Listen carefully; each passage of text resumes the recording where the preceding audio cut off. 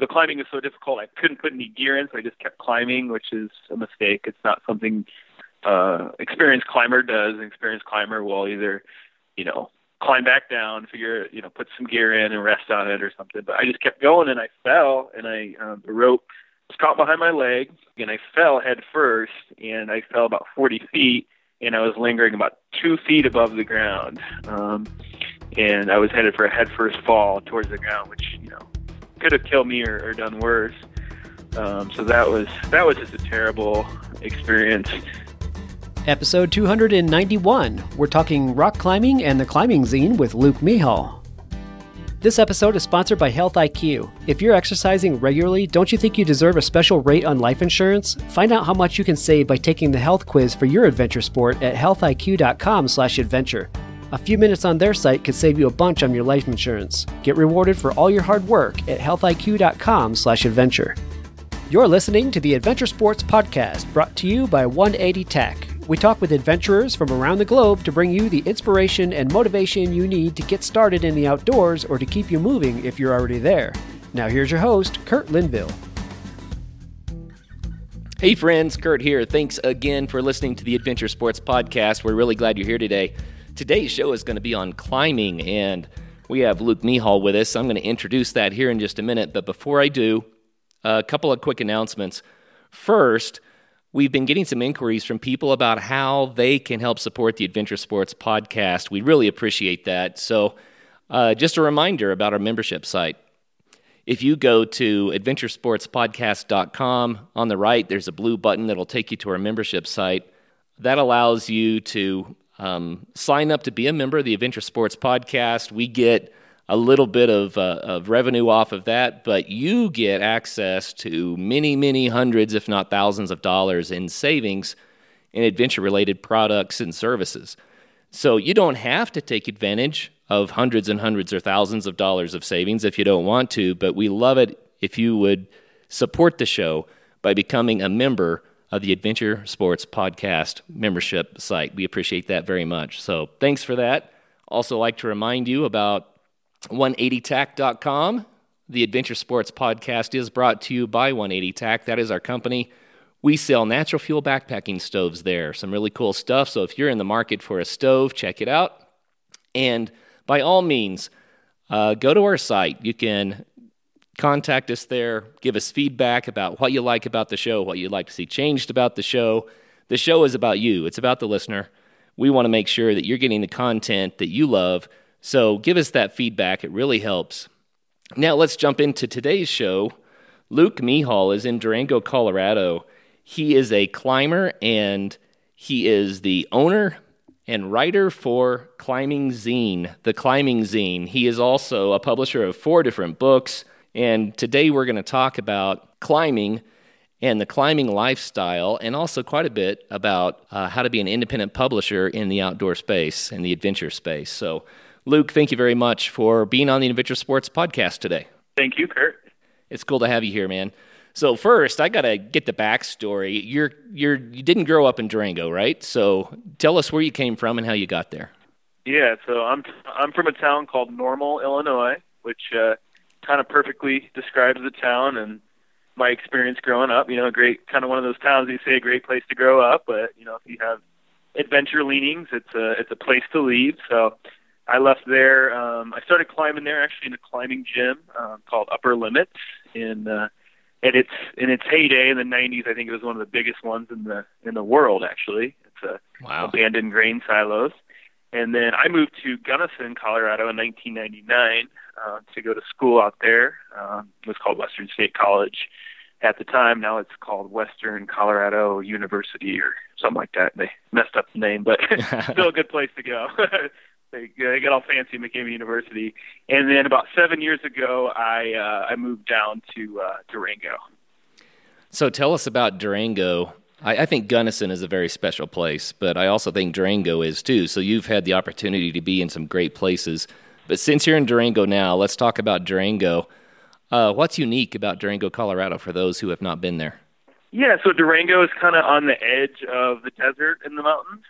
So it's a mountain town, but it's not a mountain town. You really got to suffer through 7 months of winter. It's very close to the desert, and that's kind of what has really changed my climbing. It's not necessarily the climbing that's in Durango, but the climbing that's nearby, out in what is now Bears Ears National Monument, also known, the big area out there is Indian Creek. So, well, it's kind of the gateway to the San Juans in the mountains, and it's also the gateway to Canyonlands and Zion and all sorts of places that are a little bit farther west or south. So Durango is really interesting. It's great. It's also kind of one of those towns that makes those like BS Outside Magazine, top 5 right. adventure towns or whatever. But I think Durango's kind of gritty too. We have it's a small town with, we don't have to dive into this too much, but it's a small town with kind of city problems and a lot of rural poverty around here. So it's kind of a gritty little town, despite the fact that, Outside Magazine is always referring to it as the top 5 adventure towns. And it's a hard town to make it into. It's a lot of friends are constantly leaving because of jobs and things like that. So I think it's a little more gritty than outsiders maybe realize who don't visit here very often. So yeah, well, we have friends in Durango, and they told us years ago, if you want to move to Durango, bring your money with you, right? Yep. Figure out how to earn your money first. Don't expect to do it here. And that's regretful, but that's kind of the plight of a lot of small towns in America these days. I mean, the money's in the cities. For sure. Yeah, and it takes 2 jobs to make it here and 3 jobs to leave. I've heard that one too. That's funny. So what are your jobs then in Durango there? Yeah, so I am a publisher and an author, and I've recently just fully dived into doing that full time. For the first 5 years I lived here, I was a manager in a taco place, best taco place in town, called Zia Taqueria. And so just recently stepped away from that and just making a dive into the publishing and writing scene. Right on. Well, that's awesome. So you just started going full-time with the writing world, huh? Well, I did. I had a 9-to-5 PR job, actually at Western State College up in Gunnison. Right. And I decided, I wanted to do my own writing thing. I wanted to start my own company, and so I had the experience from that. So I had a good 3 years of, paying my dues, writing press releases, writing feature articles of alumni, and got my experience in that realm, and then stepped out and kind of did the, mountain town. We call it the Durango Tango, where you work a couple jobs. And just now I've finally got the climbing zine in my books to have enough popularity that I can kind of branch out on my own. Well, that's awesome. Well, let's talk a little bit then about your books and about the climbing zine so that people get that context. First of all, climbing zine, what is that? Yeah, so you got it first. You didn't call it a zine. Half the people call it a zine, so you're on the way there. So the zine is actually something that started off just black and white, kind of like a skate. Zines have their roots in skate and punk rock culture. I've never really been a skate or punk rock individual. But the main zine I was actually inspired by was called Dishwasher by Pete Jordan, and it was this guy who tried to wash dishes in all 50 states, and he had a zine. So I stumbled across that one winter when I was living in Salt Lake City, and I was like, this is the coolest thing ever. So I started doing zines of creative writing, and then we decided to do a climbing zine, just thinking we were going to do one. And then people really liked it, so we did another, and good friend of mine, Mallory Logan, who I went to college with, is a designer, and she's like, hey, you guys should, stop being black and white and punk rock style and, kind of elevate it to magazine status. So I think any true zinester would probably say we're kind of like a sellout zine, because we're kind of a hybrid between a climbing magazine and a zine. We have color photos, we have advertisements, but I kind of took from the culture of just doing your own thing, doing what you want to do, and kind of running with it. So that's what the climbing zine is. And it's also, the other component is that it's creative writing based. So all of our stories are just stories. We're not reporting on the big climbs that have happened. We're not reporting on gear. We're just telling creative writing stories. Yeah, it's very cool. I've been going through your various sites here and looking at this stuff, and the pictures are gorgeous, very inspiring. I like it that you have so much in the desert. A desert's a great place to climb. A lot of people, though, they're climbing in places, like Yosemite or places like that, which are really not desert. But it looks like you've got a real focus on the desert here. It naturally it leans to that sometimes. I don't think all of our issues are like that, but yeah, it's just naturally it naturally leans that way sometimes. But hopefully we're doing a good job branching out and covering a lot of different things. But yeah, I think naturally the desert is it's very photogenic, and I spend a lot of time there as well. So yeah, I think that happens, and that happens naturally. And yeah, just those lines of Indian Creek are just so photogenic. Yeah, it's beautiful. So how can people get more information or go online and see what we're talking about here? Yeah, so just climbingzine.com is our site, and since we're an independent magazine, we're not our mode of distribution is quite different than some other glossier magazines. So the number one way to support us is to subscribe to the Climbing Zine, and you can do that through our site. So climbingzine.com, is that right? Yeah, it'll reroute you if you do the. I think we bought that too. So all right on. Well, I got to ask, you're building a lifestyle around writing about climbing, but what's driving it? Is it the writing or the climbing, or is it really the hybrid of the two? I mean, it's both. I definitely have climbing or have writing in my blood. My mother's an English teacher, so that's just something that I think I was born with, to be a writer, and discovered that when I was going to college up in Western State. And then climbing is this thing too, where I feel like it's in my blood now after being a climber for, about 18 years.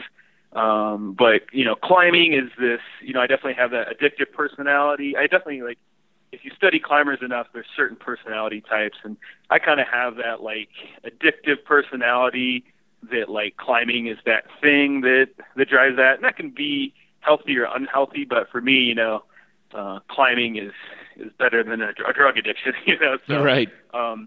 So they've kind of been around the same amount of time with me, and I just really love to write about climbing. And I think the beauty about writing about climbing is you don't have to be a world-class climber to become a climbing writer. I'm not at that upper echelon of climbers, but climbing's a lifelong activity. It's a passion activity, so it doesn't. I think you realize after a while, if you try to be good, which I definitely did when I was in my younger 20s, I did want to be a really great climber. But I think you just realize after a while, it's this craft, it's this art, and it's this lifelong activity. I think a lot of our listeners out there are really curious about how they can, I'm going to say, take that alternate lifestyle away from the 8-to-5 cube job that is so famous, in our modern world, and find a way to live a life that is a little bit more meaningful, perhaps, for them, right? And so you're building this lifestyle. What advice do you have for people who are like, nah, I don't want to be in the cube farm. I think I really do want to be outside. I want to be active, and somehow I've got to support myself doing this. Yeah, that's a really tough one. I think, to start with, look at your house. What do you have that you really need? Do you really need that $150 a month cable bill? Do you really need a huge house? Do you really need a car payment? All those things. And I think plenty of people want the luxuries of life, and I do too. But I kind of got my foundation from being a dirtbag climber. When all I really wanted to do after I graduated college was live out of my car and go climbing. And that's I was able to support that washing dishes in the summer and living in a tent. So I think if you're willing to downsize, that's the easy answer right there. But I think a lot of people do want the creature comforts of life. And I guess the other side of that is just looking at the trends and technology and different things like that. And then there's a whole other environmental conversation there. But I just think, a lot of people lament about social media, they lament about cell phones and where we're going. But some of those tools have really enabled people like me to craft out an independent way to earn a living. And, I think certain people with their 9-to-5s might look at my income taxes and be like, ooh, I don't think I can swing it with what's going, on that amount of money. So I'm not saying I'm making a lot of money or anything, but I'm able to live that lifestyle I really want to live. So I think just taking, looking at your budget and looking at what you spend on certain things and what you actually need and what you want. And, I think packing everything up into a storage area and hitting the road for a while is one way to find out if the lifestyle is actually for you, you know. And when I was doing it, it wasn't in the days of cell phones. It was I remember living in Joshua Tree in, I think, 2006, and I was just floating around, evading the Rangers, using a payphone for my phone calls and washing dishes. And that's a pretty gritty lifestyle. And even now, you throw a cell phone, you throw a van or something into that, it's pretty gritty, kind of lonely lifestyle. So it's do you really want it, I think is one way to look at it. But then, coming in with some different aspects, different ways to earn a living, I think there's just so many opportunities to be creative right now. I think it's just really exciting. I think where the publishing world, for me in particular, because that's how I make my money, I think the direction that's headed right now is actually quite exciting. Quite exciting if you're an independently minded person. You know what? I'm going to come back to that a little bit later in the show because I want to hear more about that specifically. So we'll leave that as a teaser for people that are interested in that. What I guess I want to kind of get to the bottom of here is you've chosen a lifestyle maybe with less stuff but more experiences, right? Mm-hmm. Yeah. And the question I have is, what has climbing done for you? Are you convinced that this is a lifestyle that you were supposed to live and it's where you want to be? 100%. Climbing saved my life. And that's something that is, is probably a better story to read, like in my memoir, American Climber. But when I got into climbing, I was quite depressed and, kind of always on some substance, one or the other. I was an ADD kid, so I was, ADD medication, and I was huffing cigarettes, and you're just kind of on a substance all the time. And that's the kind of mind state very, very severely depressed when I got into climbing. So climbing has that meaning for me. It's not just a sport that I love. It's this activity that really made me appreciate life more, and also made me realize, you're going to be more happy with the highs you get out in nature than any high you get from a drug, Oh yeah. So climbing fully saved my life, and I'm 100% in love with climbing in just the community around it right now. I mean, it's just I just love it. It's like kind of that, I hope everyone has that one thing in their life where it's I think Bob Dylan has this line where it's like you can find God in the church of your choice, you can find Woody Guthrie in the Brooklyn State Hospital. Either way, you can find them both in the Grand Canyon at sundown. So it's kind of like that. That I hope that thing I hope everyone finds, whether it's in a certain kind of faith or it's in the activity they do. But climbing's that one thing for me that I love it and I want to do it, until the day I die. Yeah, that's awesome, dude. So just give us a couple of highlights. When you first started climbing, you already said that you were going through some really tough times, depressed and substance abuse perhaps, right? But how did climbing change that? I mean, you make it sound like, dude, I started climbing and life was brand new. How did that happen for you? It was, yeah. I think it's just the thrill of climbing, and I was definitely more stoked on the traditional side of climbing. So I think climbing Devil's Tower is going to have more meaning than climbing the blue and pink route at the gym. So I think, the magic of climbing, it's elusive for sure. But for me, it's nature, it's not just climbing. It's like being in nature and appreciating nature. So I think that's where the joy of climbing comes for me, is just like appreciating nature and then the adventure that comes along with it. And, there's definitely something to be said for the adrenaline and the thrill of risk taking, which, I time and time again, climbers will talk and write about the similarities between climbing and drug addiction. So I think that just the thrill of climbing is very much like a drug, and that's where you really got to be careful though too, because you can't climbing alone is not going to make you happy. You still need relationships, you still need career, and you still need balance and health. So hopefully that answered your question there. Yeah, that's cool. Yeah. I think what happens with adventure sports is that they make us active, for one. They help connect us to nature, right, for two. But there's something about having something that we're passionate about that we can go out and put some energy into that that kind of provides a positive feedback for the rest of life. And it's Absolutely. it's so easy to be sedentary and to kind of get into the routine of just the job, and life kind of numbs out, if you know what I mean. But when you find something you love to do and you start doing it, then it's like, whoa, this is fun. Life is good again, and that energizes everything else. At least, that's what it does for me. That's a good word, just the energy. Yeah, having energy. Yeah. Well, what about community? You mentioned community, and I think that's another aspect of adventure sports that is really, really cool, because if you love to do something, you're going to meet other people that love to do that, right? So what about the community in your life around climbing? I mean, I love the climbing community. I think it's the industry for me too. So the people in the climbing industry are really great. And the climbing community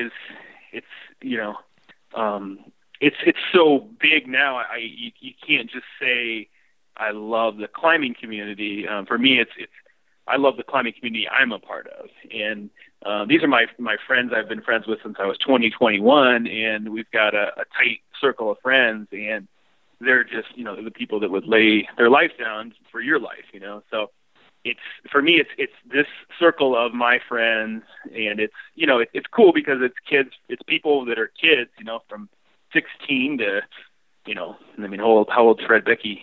93. Fred Beckey, Wow. Legendary climber, Yeah. But my point is that we have a wide range of ages, and most of the community that I am really a part of is the community that's around Durango, that's around Southeast Utah, and it extends quite a bit. But climbing nowadays is just in pockets. So I just have my close friends and the ones that appreciate the type of climbing that I like to do are my climbing community. And then the greater climbing community is just huge now. So I can't really, I don't have a finger on the pulse of what it's like to walk into a gym in New York City and feel part of that community, but that's still a climbing community. Oh yeah.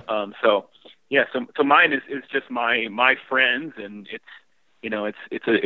a number of people, but it's still just a small percentage of the larger climbing community, even just in the United States.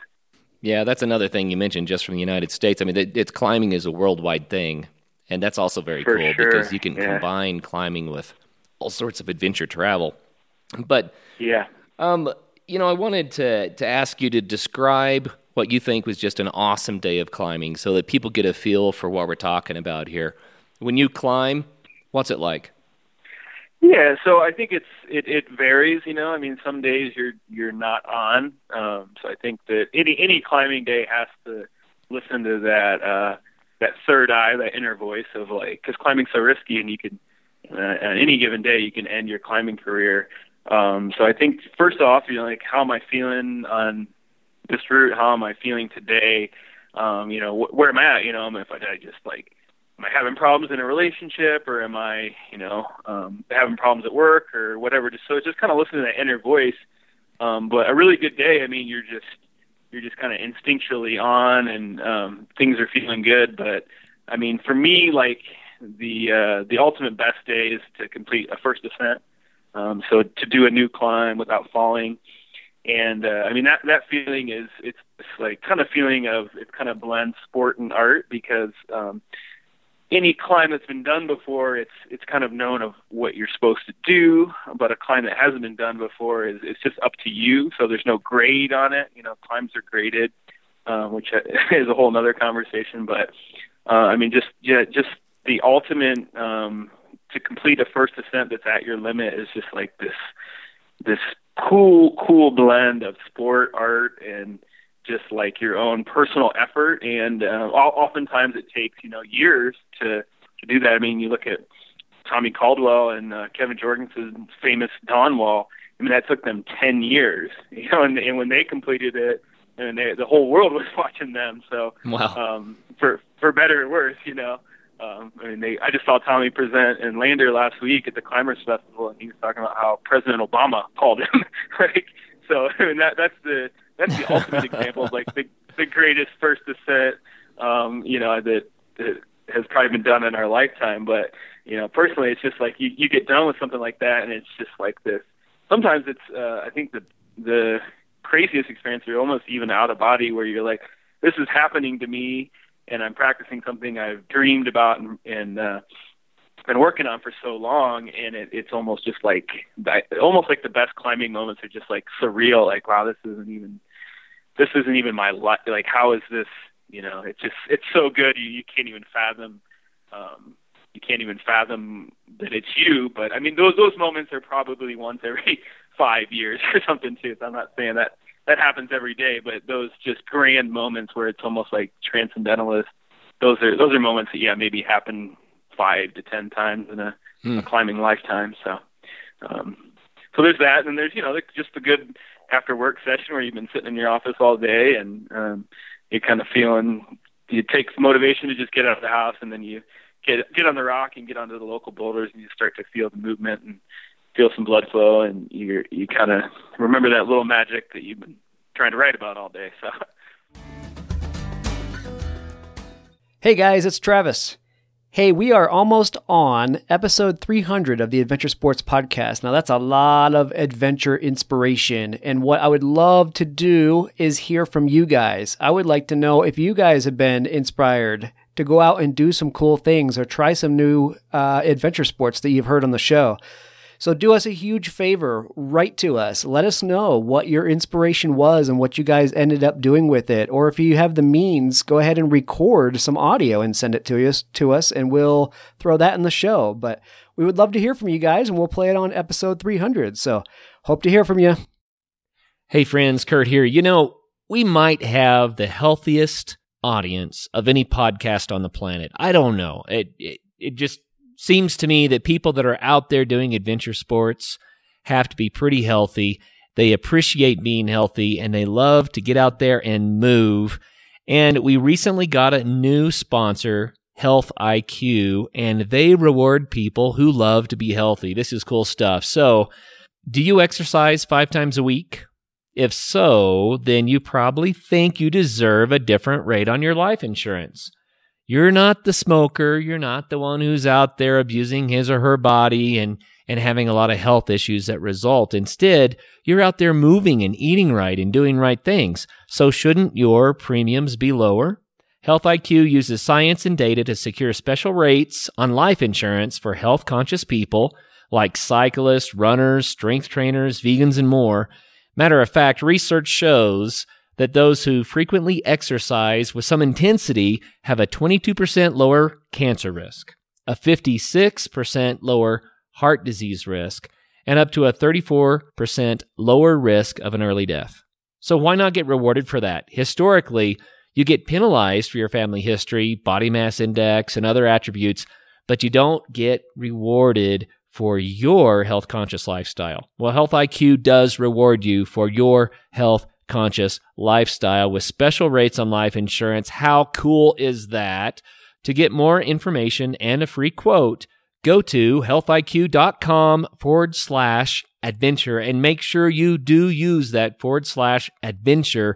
That makes sure that they know where you heard about them on the Adventure Sports Podcast. So healthiq.com/adventure.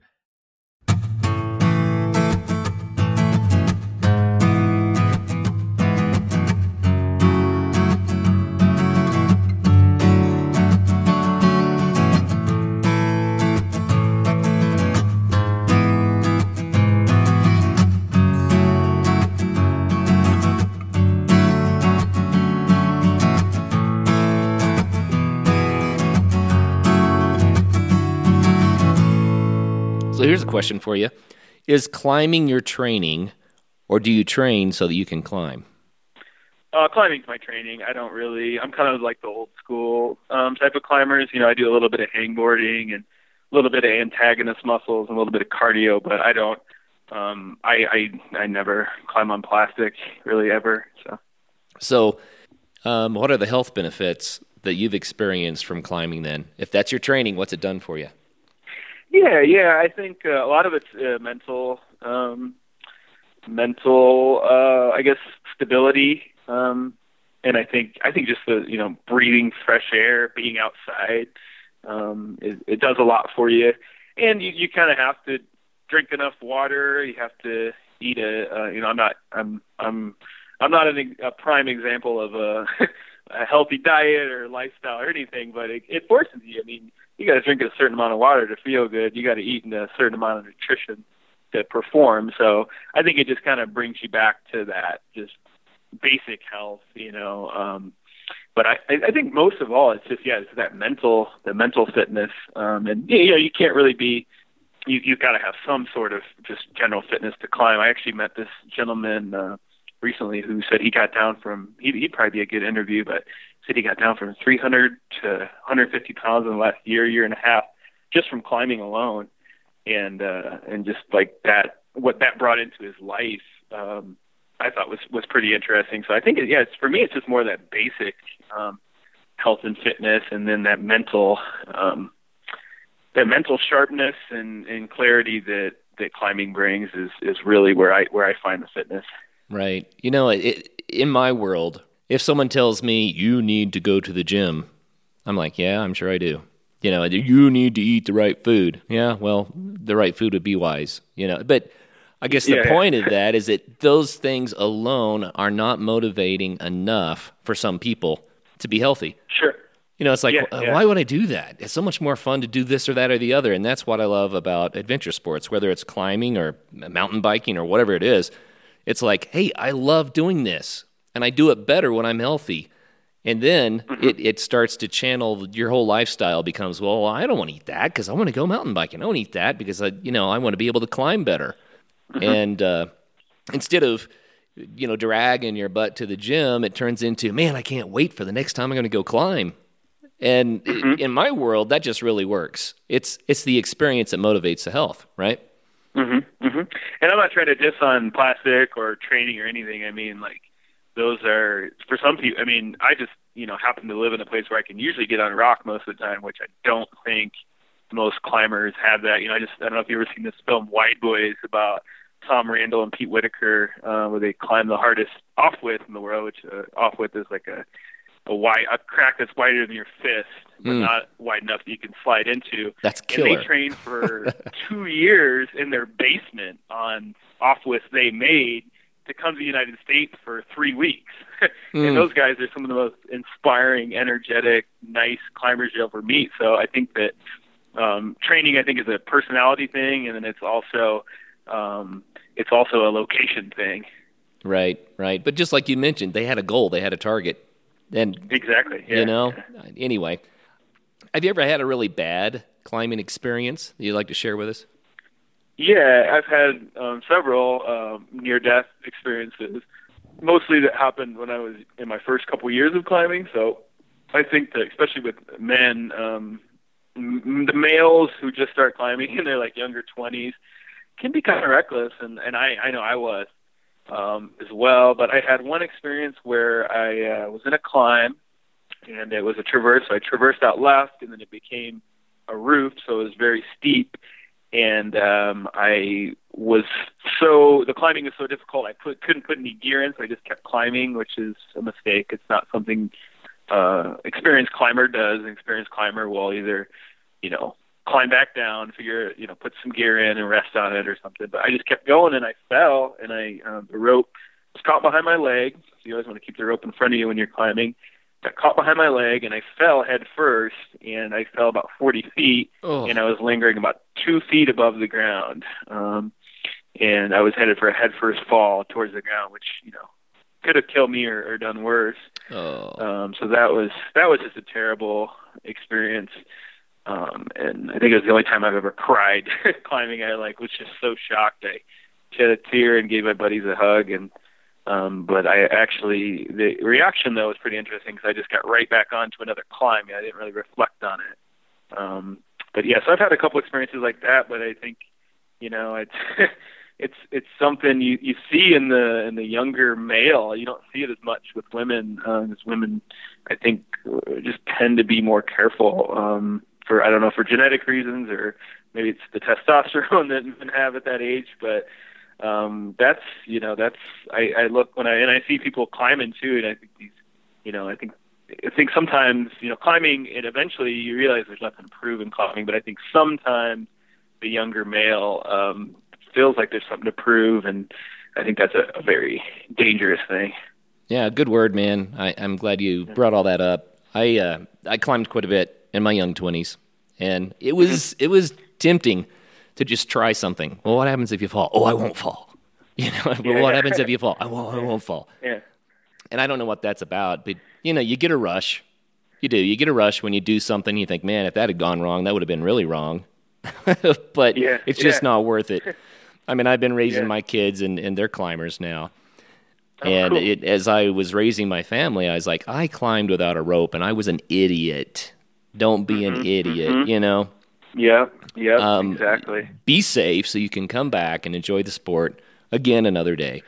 And you can mitigate the danger in climbing so well. Climbing can be a very low-risk activity, but you can also get yourself in trouble in a heartbeat.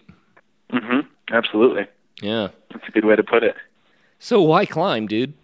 Why do it at all? It's for people that have never climbed. Oh, yeah, I don't know if I have an argument to climb. I think certain people are drawn to it.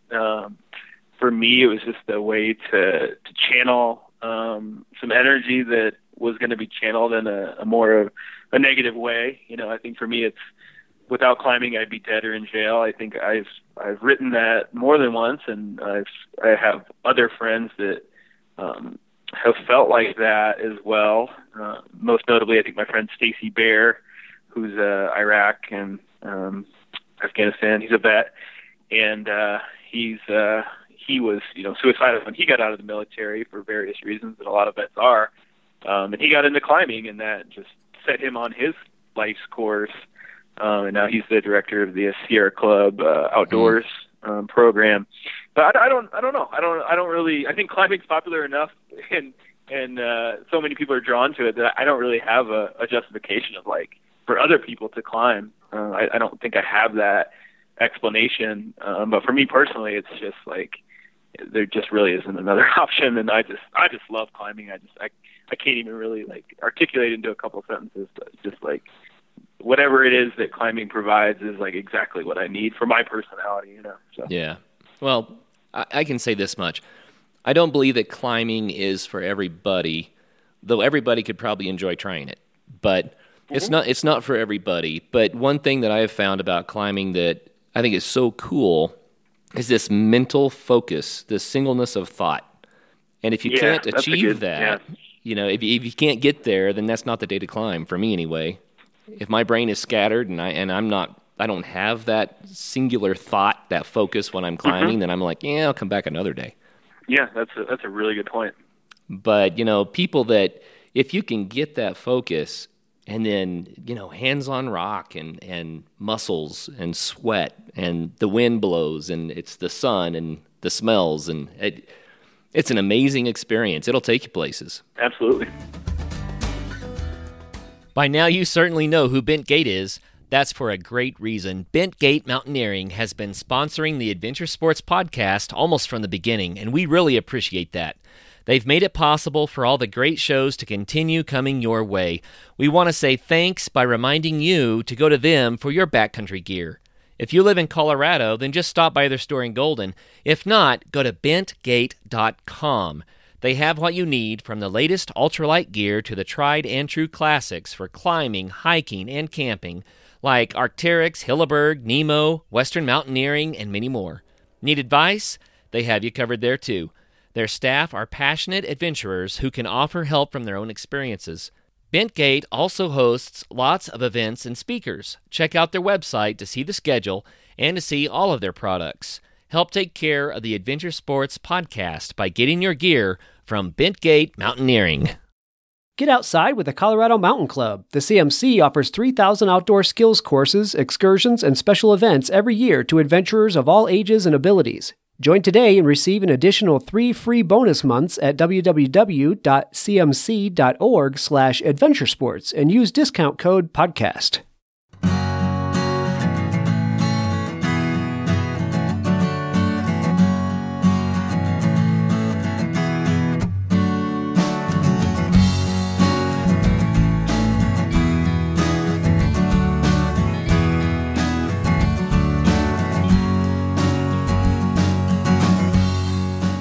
Well, let's talk about writing a little bit, Luke. I know that a lot of our listeners have blogs or appreciate writing in some way. Everybody loves a good book from time to time. So you're making a career out of it, which is awfully cool. And you mentioned earlier that you're passionate about independent publishing. Mm-hmm. What does that mean? How do people independently publish? What is that? Yeah, so I mean, if you're writing a blog, I mean, you're independently publishing. But I guess what most people think about it when you're actually making money. So that was a long road for me, but I basically started with freelancing for magazines and newspapers, and then ultimately working in PR. And I had to create magazines and write blog posts and press releases and newspapers. So I learned everything in a very traditional role. And then the publishing industry just got flipped upside down with blogs, with social media, with on-demand printing. So when we started publishing the zine, we did it so back-asswards that we published a print zine for 2 years before we even had a website. Wow. And some guy, I gave him a copy of the zine. He's like, it'd be pretty easy if you guys started a blog and, or a website. I'm like, yeah, he's probably right. So we did everything backwards, and we just started publishing the zines like they did in the 80s. And so it really started growing, and people started enjoying it. So everything, all of our business comes through those independent means. So I do a big print run of the climbing zine. We do 2 a year this year. Next year we're bumping up to 3 a year, and we're bumping our numbers. When we started, we were printing 100 zines, and now next year I'll be printing 15,000 zines next year. Right on, dude. That's awesome. So yeah, so the numbers are getting bigger. But yeah, it just started with that blog, website, social media. But it also started with learning how traditional media works. And I guess I kind of have that like hip hop or skate attitude where it's, I see things that the traditional media does, and I've had my share of rejection from different entities, and I'm kind of just like, you know what, I'd rather do this on my own, and I'd rather try to do it better than they're doing it. And I think that we're on our way to becoming something that's just as good. That I think my books that I publish are just as good as what other climbing publishers publish in their books. So there's kind of this I guess a little competitive spirit that I have in myself, but also just the tools that have come along, from starting a blog to using just Amazon. Amazon it has played a huge role, and you can debate whether Amazon is good for the publishing industry or not, but it's given writers like me a platform to independently publish. So there's so many factors, and I think you just gotta. For me, I've just got to dive into a little bit of everything. I talk about Amazon, but the most important thing to me is independent bookstores. So you're building relationships with independent bookstores, traveling around doing presentations, and trying to connect with every single independent bookstore and place that sells magazines and zines in the country right now is my mission to really be successful. And then on top of that, it's Amazon. On top of that, it's our website. Subscription orders is just a little bit of everything to try to work it and try to make a living at it. I haven't mentioned this on the show before, but my sister is a writer, and I forget how many books she has published now, like 3, 4, something like that. But I was watching her writing journey over the years, and one thing that became quickly apparent is that the traditional way of getting published. I've read her books, and then I've read books that are maybe in the same genre that you pick up at Barnes & Noble or something. And I'm like, well, her book is so much better than this one. How come she's not published? And over time, what I realized was, there's only so much real estate in the bookstore.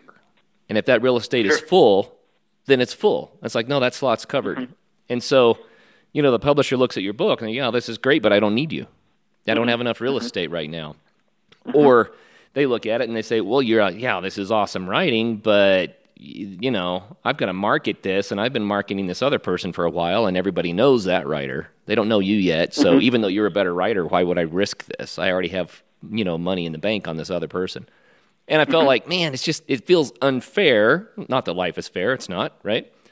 But the whole idea then that you can independently get your writing out there and let the public decide what they love. That's what I thought was so cool about it. That really nails it on the head there. There's more. I think there's more democracy in writing right now, in books. And I think it's worth saying that, a year down the road you might see my book from a traditional publisher, because I think ultimately that has to be, if you're trying to reach as many people as you can, you might just build your cred up and like you say, and build up your name. There might be, it's like you look at the world. I go back to hip hop a lot. They the most popular rapper in the world right now puts his music out for free, and then Chance the Rapper, and then he has gotten advertising deals. He's gotten, I'm sure he'll have a record deal eventually. So I think that sometimes you just work the independent angle for a while, and then you move into traditional publishing. But sometimes, it's just a journey, But I think it was pretty easy to get jaded from hearing from traditional publishers. And, the world of climbing writing, climbing publishing in the United States is still just in its adolescence. It's still growing up. I've talked to some, back to Tom Randall, the English climber. He's told me, he feels like in the UK, there's more memoirs from climbers. There's more quality writing from climbers. There's more climbing publishers. So I think that you gotta look at the big picture with climbing in the United States and writing about climbing. And I think it's still, it's still in its infancy. It's still in its adolescence, where it hasn't quite grown up yet. And it's actually, that's a really exciting, insert me into this scene of writing. It's actually very exciting to be able to carve out a niche, because there is the audience, and there isn't thousands of climbers writing climbing memoirs, especially just kind of average climbers. Your professional climbers do write memoirs from time to time, but there's not a ton of just everyday climbers like myself trying to become writers. So. Right. Yeah. Well, that's awesome, man. At least not memoirs. You're poised to ride the wave, That's very, very cool. Let's talk specifically about your writing now. You've published 4 books. Tell us just a soundbite about each one.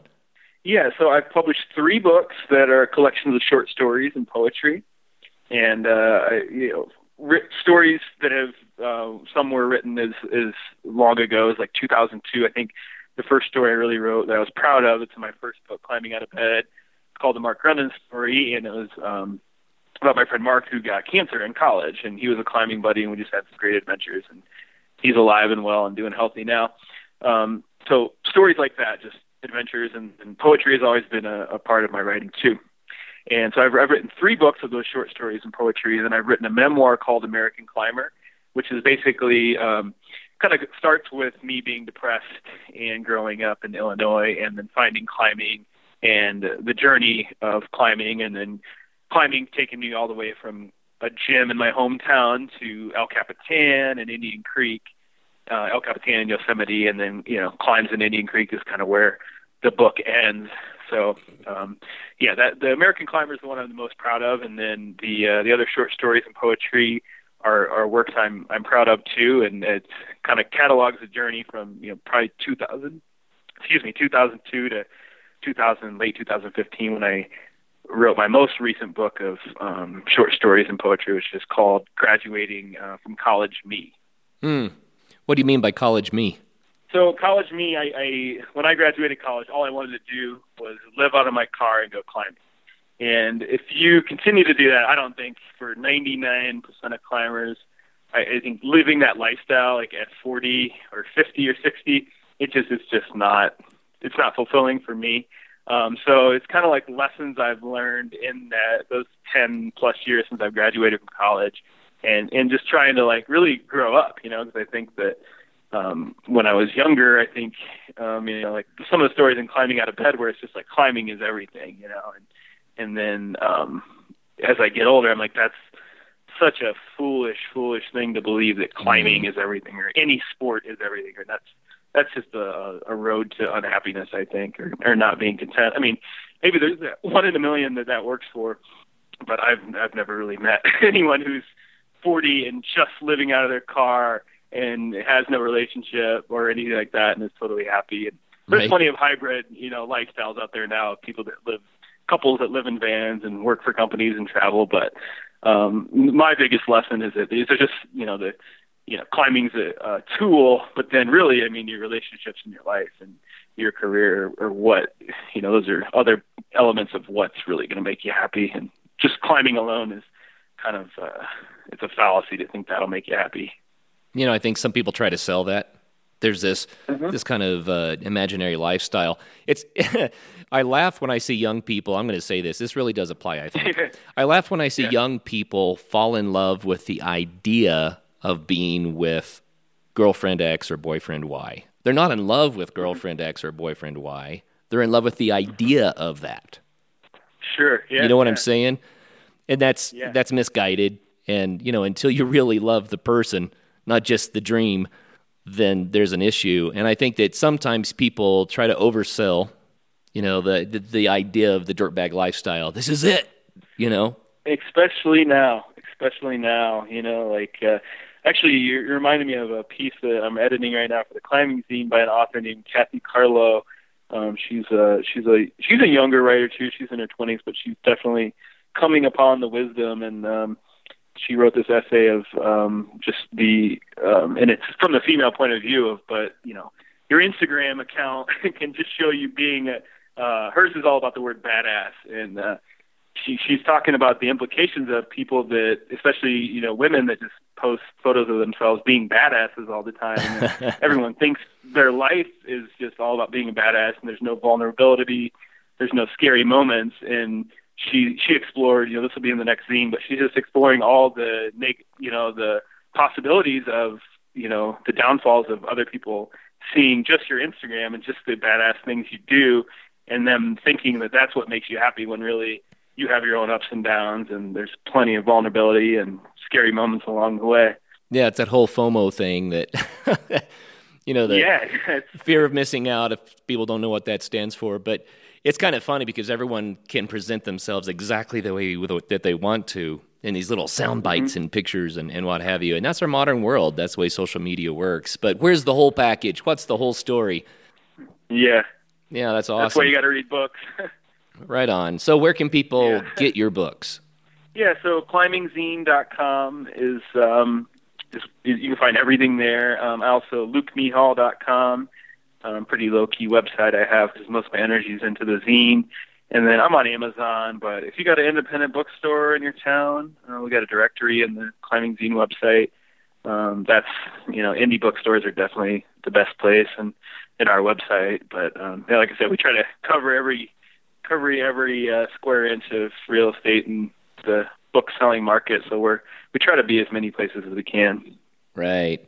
Well, for all of the wannabe entrepreneurs out there, you've been living this journey now for a while. Do you have a word of advice on how to make things happen? I think you really just got to want it. Cause I ask me 5 years and if I'm more successful than I am, because I feel like I'm still just trying to make it now, and I'm 38, so I don't, I'm not like a millionaire in my 30s or anything. So I don't know how much I really have, but I think if you want to take the path, you just got to really want it, and you just got to be willing to. I mean, I have begged shops to carry my zine, and then later on they've turned into some of my best selling stores, but I think people just won't. A lot of people just won't take you seriously, and sometimes you just gotta I begged this shop in Moab. I was like, please carry the zine now. They're like, well, maybe next season, and they started carrying it. And now they're one of my best sellers. So right on. For me, it's just like having no shame and just like really being persistent, and just also like I think letting the rejection kind of fuel you too. Like some of the rejection letters I've had are just hilarious when I think about them, from like what they're saying. Like people tell you your story doesn't work or tell you your book doesn't work. But like I've heard that a ton, and I've turned around and published it myself. And like you said, let the readers decide. They become successful. So if you let every little like rejection letter or any sort of rejection like get to you, it's not really going to work. So you got to kind of like use that for fuel and believe in, if you really believe in what you're doing, you got to really test that out and really ride it till the end. Yeah, no doubt about it. It takes a lot of tenacity, some long suffering, I think, because, I mean, let's face it, in this day, there's so much out there. And for your voice to be heard above all the noise, it's really hard. It takes that consistency of going after it again and again and again, and over time it builds up, right? But it's not something that the idea that you're going to publish a book and the royalties are come rushing in and you're set for life and woohoo. I mean, no. I mean, Stephen King had that. He might be the only person that's had that in the last, lifetime. I don't know, but it's just such a rare thing. It's like winning the lottery. But real life says you got to go out there and go for it. Yeah, and I think get a job too. I mean, the best piece of advice I had was from this editor who was like, "Yeah, you have some talent writing, but you got to work on the basics. So get a job at a newspaper, or get a job at a college, or something." So I think maybe taking the traditional route and then learning the skills and then turning that into your independent hustle. I think that's definitely good advice for sure. Well, you know what I like about what you've done here, Luke, is you have built this writing business and career, which you really enjoy writing, but you've built that about your climbing, and you really enjoy climbing, so the two supplement each other or complement each other, right? And I think it's really cool because you're doing two things that you love and creating a lifestyle out of that. How cool. Sure. Yeah. And you look at, if you're doing what you love and then you the number of hours you spent, making maybe $5 an hour in the climbing zine if you look at everything I've spent time-wise, but I have enjoyed it all, and I'm eking out a living for sure. I mean, talk to me in 5 years and see where we're at with that. But yeah, I think that you nailed it. Like if you really love what you're doing, you really love it, you're gonna make some sacrifices where you wouldn't if you didn't love what you were doing. Oh yeah, and people say, if you do something that you love, then you'll never work a day in your life. That's not true, but yeah, exactly. There's some element to that, right? Yeah. There's some element that says, I might love the work I do. And then the other one that I always think about is on your deathbed, are you going to say, boy, I wish I would have spent more time in the cube? Yeah, absolutely. Yeah, there's a lot of truth to that too, for sure. Like people that you could just tell, like certain people, like you talk to them, and I think being a writer is something you get that all the time. Like I was getting my haircut the other day at Walmart. I go for the cheapest haircut in town, and this lady's like, she's probably in her 50s, and she's like, I should have been a writer. Like I hear that all the time from people, like all the time, and you just sense the regret. Not that they weren't a writer, but they're just like, I should have tried. Right? It's like even just trying is, because who knows? I might not make it. I might end up back in higher ed and a PR department. I might. This is it's still tenuous if I'm actually going to make it or not. But I'm definitely going to know if I tried. Well, you're living the life, you're chasing the dream, and I don't think you'll ever regret the life experience. No, you're absolutely right. Yeah, very cool. Well, man, the clock got us already. I've really enjoyed visiting with you today, and I love your perspective. You're a great example of how people can live and pursue an adventure-focused lifestyle. And, whether you strike it rich and someday, have all the wealth you need or not, you have a wealthy life right now. You're having life experiences that are rewarding and have really benefited you. So I love your example. Thanks for sharing with us. Yeah, thanks. Great talking to you too, Kurt. Yeah, that's awesome.